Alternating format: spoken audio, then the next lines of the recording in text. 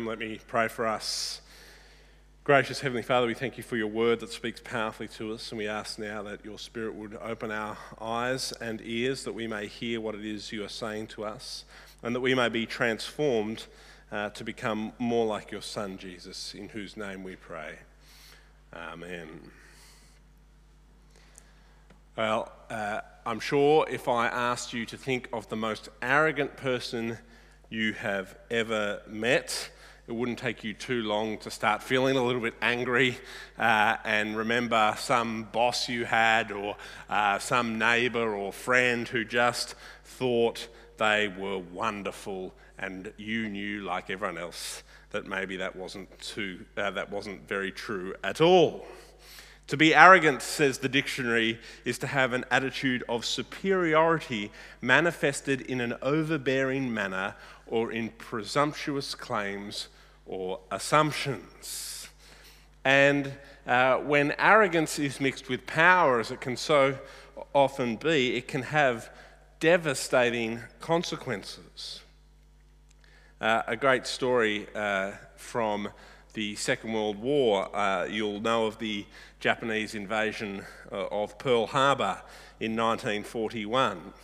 Well, there were two privates, lowly ranked men in the army, but with great experience in reading radars. And as they were looking at their radar, they saw a large blip on their radar screen, which they thought was probably 50 enemy planes coming their way. And so, as any good soldier does, they radioed their chain of command, who was a lieutenant, newly installed, not very experienced, and who said to the men as they told him the bad news, "Don't worry about that. I'm sure it's just some of our men flying home, some of our own planes. Nothing to see, nothing to worry about. Carry on, lads." And of course they did carry on, and no warnings were raised, and we all know what happened. That lieutenant's arrogance led to probably a lot larger loss of life than perhaps might have been if they'd had just that little bit of extra time to prepare. Well, in Daniel chapter 5, we meet an arrogant leader. His name, King Belshazzar. And of course, if you've been with us for the last few weeks, at this moment when we get to chapter 5 and verse 1 starts with the words King Belshazzar, I hope like me you sort of go, hang on a second, I thought Nebuchadnezzar was the king. What's going on here? Who's this King Belshazzar? What's going on? Well, what is happening is where the book of Daniel is transporting us a little bit further on into the future. And we know from other places that King Nebuchadnezzar, a real historical figure, because we're dealing with a real historical person in the book of Daniel in the Old Testament, but King Nebuchadnezzar, he died in the year 562 BC after 43 years on the throne. He was this long-reigning monarch who established this great kingdom, the Babylonian Empire. And what often happens, as we see throughout history, is when that long-reigning monarch dies, political turmoil ensues, which is, just as a total aside, an interesting thing to think about when you think about our own circumstances. Nonetheless, following King Nebuchadnezzar's death, there's this tumultuous political situation. His first son, who obviously takes over, gets assassinated by his brother-in-law. And then he dies, this brother-in-law who assassinated the other guy. His son takes over. He lasts 1 month before there's a conspiracy in the court. They kill him, and then they put this guy on the throne called Nabonidus, and he is not a very good king. But he's part of this gang, and he rules, but people think he was sort of a bit too interested in the wrong god, and so basically they ship him off to like a idyllic kind of oasis and say, yeah, you're the king, go be the king out there with your son God. And they put his son in charge, Belshazzar. So when Nabonidus becomes king, that's about 7 years after Nebuchadnezzar's death, and we've gone through, about 3 kings' deaths and whatever in those 7 years, having had 43 years of one king. And Belshazzar, well, he's not really the king, but he is the king in all effective purposes. And basically, this King Belshazzar is an arrogant fool. An arrogant fool because he doesn't listen to history and he thinks he knows what's best.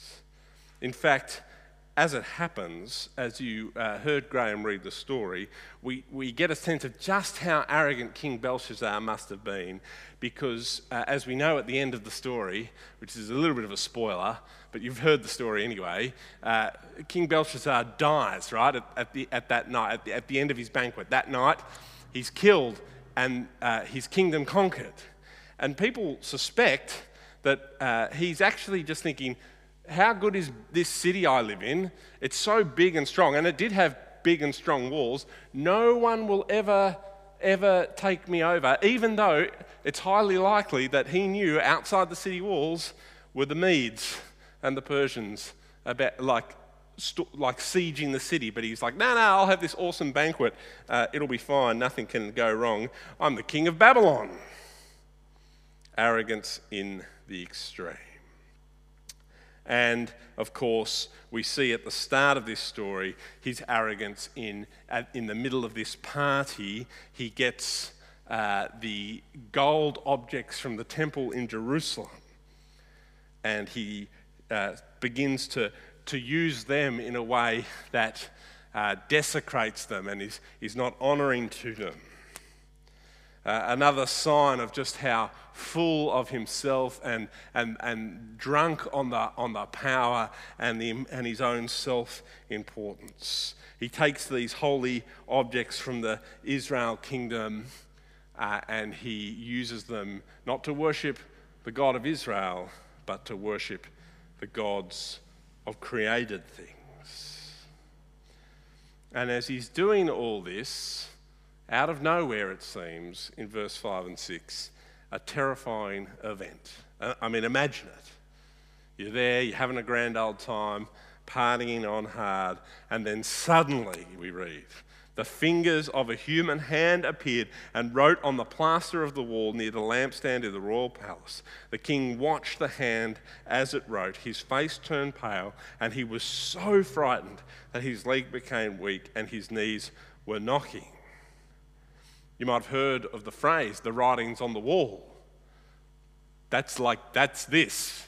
That phrase comes from this story because there he is enjoying himself. The hand of God comes and writes on the wall, and by the end of the story, he's dead. The writing's on the wall. When things are looking bad, it's because the writing's on the wall. It's the story of King Belshazzar, which has seeped into our popular culture today. I wonder, next time someone says that to you, you might ask them, do you know that's from the Bible? And then you might be able to have some sort of interesting conversation with them about the scriptures. Nonetheless, we then see a familiar story to us as students of the book of Daniel, don't we? Because as these fingers come down and written something on the wall, what does the king do? Just like Nebuchadnezzar did in chapters 2 and chapter 4, he reaches out to the Babylonian wise men first, and he offers them a big reward, which is, I guess that's a step up on Nebuchadnezzar, who used to just offer to cut them into pieces. This time they're offered a big reward, and they are proved to be as useless as always. We read in verse 7, the king summoned the enchanters, astrologers, and diviners, and he said to these wise men of Babylon, whoever reads this writing and tells me what it means will be clothed in purple and have a gold chain placed around his neck, and he will be made the third highest ruler in the kingdom. Then all the king's wise men came in, but they could not read the writing or tell the king what it meant. And of course, we then read that this makes the king even more terrified. He's really worried, as you would rightly expect. This must be an important message. And as he's sitting there and as he's got his useless wise men in front of him, we read the queen or the queen mother comes in. And she's, this older woman who has history, who knows the history, and who reminds King Belshazzar about King Nebuchadnezzar and Daniel. And of course, actually, King Belshazzar ought to have known this too, right? Because when a monarch rules for 43 years and establishes a kingdom, you know his story. And you know that they would know that there was this time where he had this vision, and then a year later it came true, where he went kind of mad and crazy and lived with the animals, and then he turned to the God of Israel in deep humility, because God had humbled him, and said, "This is God and I must serve him." But King Belshazzar would know the story of King Nebuchadnezzar and how God time and time again tried to show Nebuchadnezzar who was truly God, and how eventually he figured it out. He'd know that.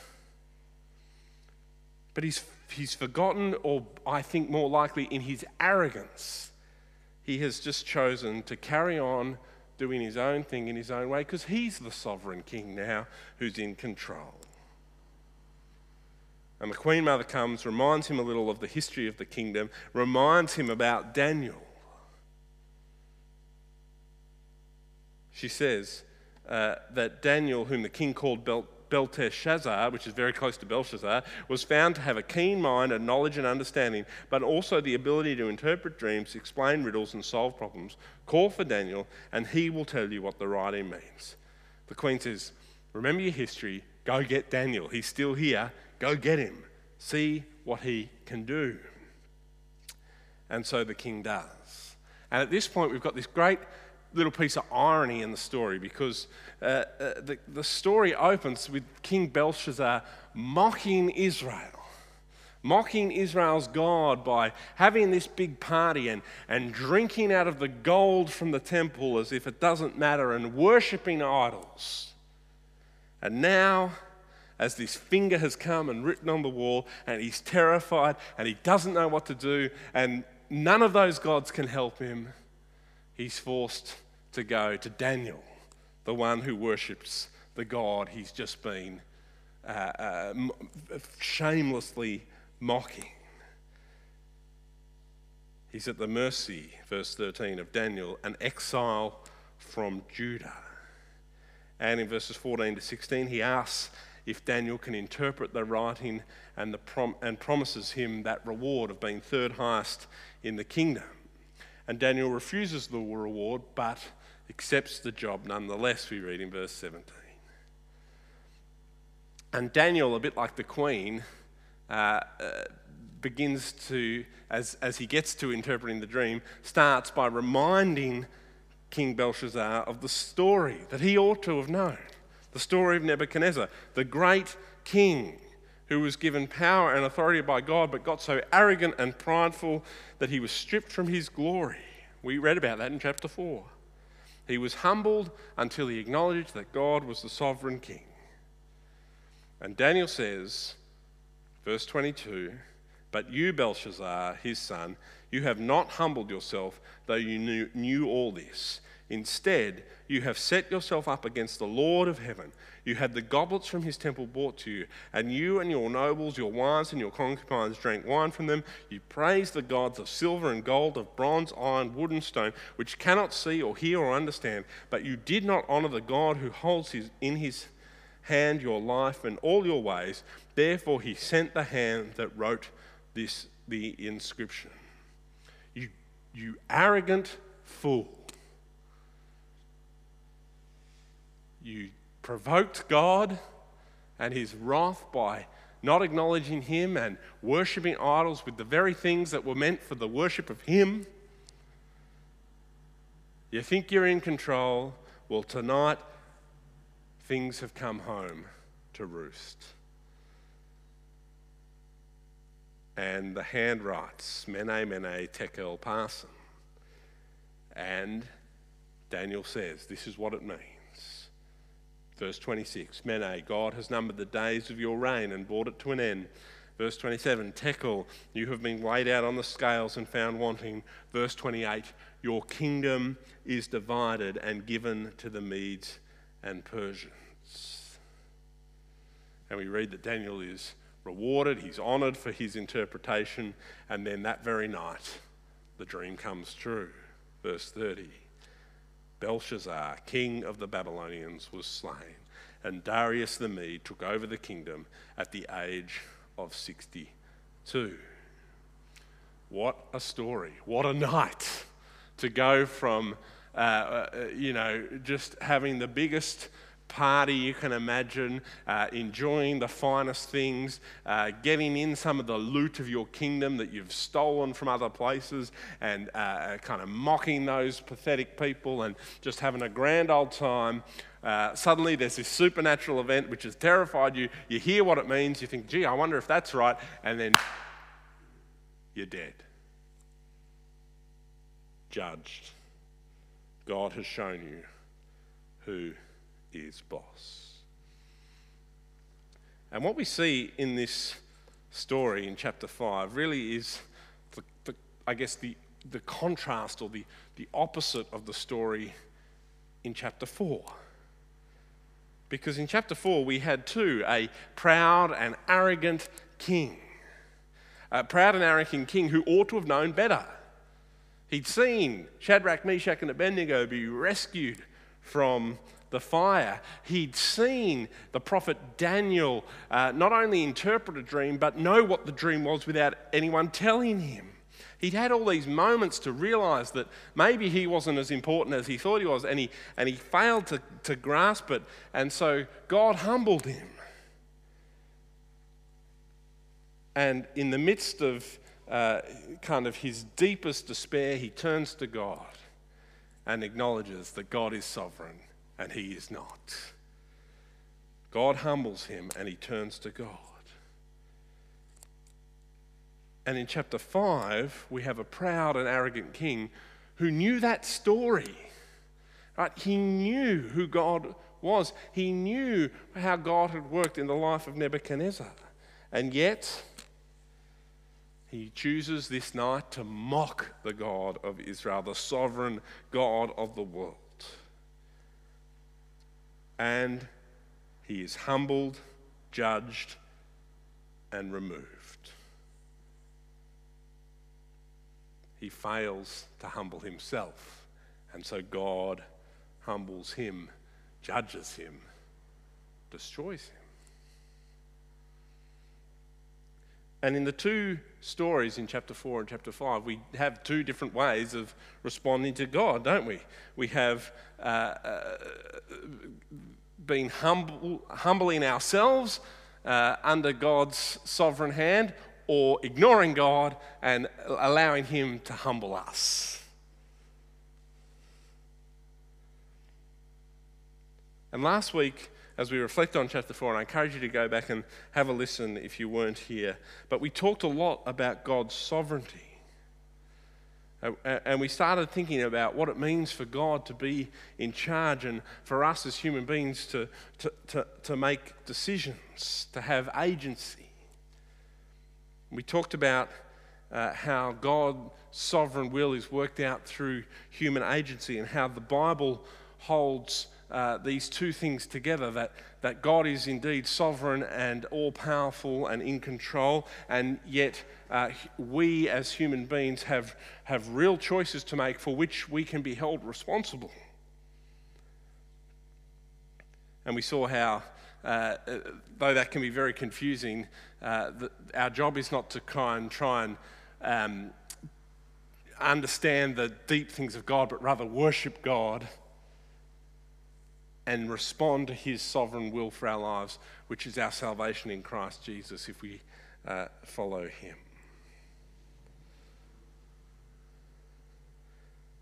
And these two stories of these two kings actually show us, don't they, the two ways that life can go. Because God is still God. He hasn't changed since the story of Daniel in 550 BC-ish. He's the same God now in 2020 AD. He's the God who continues to be in control of this world, judging people for their sin and calling people to humble themselves before him, or he will humble them. King Belshazzar had a choice. He could have carried on from King Nebuchadnezzar in acknowledging God, but he didn't. He knew better than to mock God. But God brought judgment on him. You see, King Belshazzar, he knew the history of his kingdom. Daniel tells him that as he's about to interpret the dream. And yet he ignored the truth. It's not enough just to know, but actually we need to respond. We see this, don't we, in other facets of life, don't we, where knowledge can lead to arrogance and pride instead of a humble sense of who we are. So we see people who say, "Oh, I'm so educated, that's why I vote this way, and if everyone else was as educated as me, they'd vote this way too." That's a classic way where we see knowledge puffing up into arrogance. Or in the church, it often works like this: I'm so educated, I've studied so much, I know better than to believe in primitive things like a God who judges, or a God who would require sacrifice, or that's primitive stuff. And I know things, and I've learnt better ways, smarter ways. Knowledge that puffs up and actually misses the point. And even if you don't go that far, you can know a lot about God and yet totally ignore him. I had a friend at school who, my friend and I, we were Christians, he was not, this other friend, and we worked long and hard on trying to teach this guy about Jesus, because he was kind of interested. And by the end of our kind of endeavours, our friend could give perfect answers. Right? So you could say to him, "Who created the world?" And he could say, "God did." And he'd say, and what's the big problem in the world? And he'd say, "Sin is." And he'd say, and what's the solution? And he could say, having faith in Jesus Christ, who died so that we might live. And you say, well, what's our response to that? It's like to have faith and believe and carry on in daily repentance and faith. Like top-notch answers. He was all over it. And yet he just didn't care. He just did not care. He knew exactly what the answers were, but he just thought it had no relevance to his life whatsoever. Didn't think it was real, didn't care about it, wanted to do his own thing. Thanks for teaching me what you believe. He knew the truth, but knowledge wasn't enough. I think that he was almost a little like King Belshazzar, who knew the truth and yet wanted to do his own thing. And the truth is that all of us actually here today know enough. We know that God is sovereign. We know that God is in control. We know that God will hold us responsible for our lives. And the question is not, do we know that? The question is, which king will we be like? Are we going to be like Nebuchadnezzar, who eventually humbles himself and seeks God? Or will we be like Belshazzar, who just carry on in our own merriment until one day God humbles us? Well, I want to implore you today not to be like Belshazzar. And in 2020, this side of the cross, the way we humble ourselves is by looking to that cross, looking to Jesus, and seeing there the King of the world slain so that you and I might live. Humbling ourselves before Jesus, our crucified King, admitting that we need his help, that we need his salvation, that we need his forgiveness. That can be hard to do because it requires humility. We have to humble ourselves and admit we can't earn our way into heaven. We can't save ourselves. Instead, we humbly seek God's free gift of salvation to all who believe. And when we do that, we then daily renew our trust and faith in him. Daniel's chapter 4 and 5, they tell us this story of these two kings who thought they were God, who thought they were worth worshipping, who thought they were powerful enough to ignore God. And both of the kings found out the hard way that they are not God. But the truth is, isn't it? It's not actually just kings who are prone to thinking they're God. Actually, you and I do that too. It's so easy, particularly in our Western world, to think that I am king of my life. I mean, the world tells us that to be free is to have control over your ability to make choices. And that you should be able to choose to do whatever you want. And that a good society is one that enables you to do whatever you want because you are king.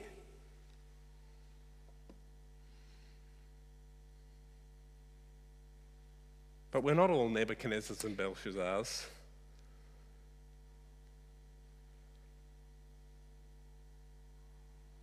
We're not all kings. We're not gods. God is. We don't know better than God. And in fact, the life we want by seeking to put ourselves first and make every sort of choice we could possibly want to make is a life we'll never achieve on our own. The good life, the best life, the full life. Jesus says, "Come to me and I will give you life and life to the full." So instead of drinking the Kool-Aid and believing that you are God, how about this? Learn from our two kings in Daniel and be like Nebuchadnezzar, who in the despair of having sought to live life by himself now finds himself totally desperate, turns to God and humbles himself. Let me encourage you, let me implore you to humble yourself, to stop trying to be God of your life and to ask him to be your king. And if you want to know more about what that means, come and see me after the service today, because Jesus is the kindest and greatest king that you could ever have. Well, let me just conclude by praying for us. Heavenly Father, I thank you for the story of King Nebuchadnezzar and King Belshazzar. And Father, I pray today that you would help us to walk away from the desire to rule our own lives, to be our own little kings. And instead, that you would cause us to humble ourselves before you and to put our faith and trust in the true King, the crucified King Jesus, who died so that we might live. Lord, may we find the fullness of life we all so deeply desire in you. And we pray, Lord, today that you would strengthen each of us in our journey with trying to figure out what it means to live as you, with you as King of our life. This we ask in Jesus' name. Amen.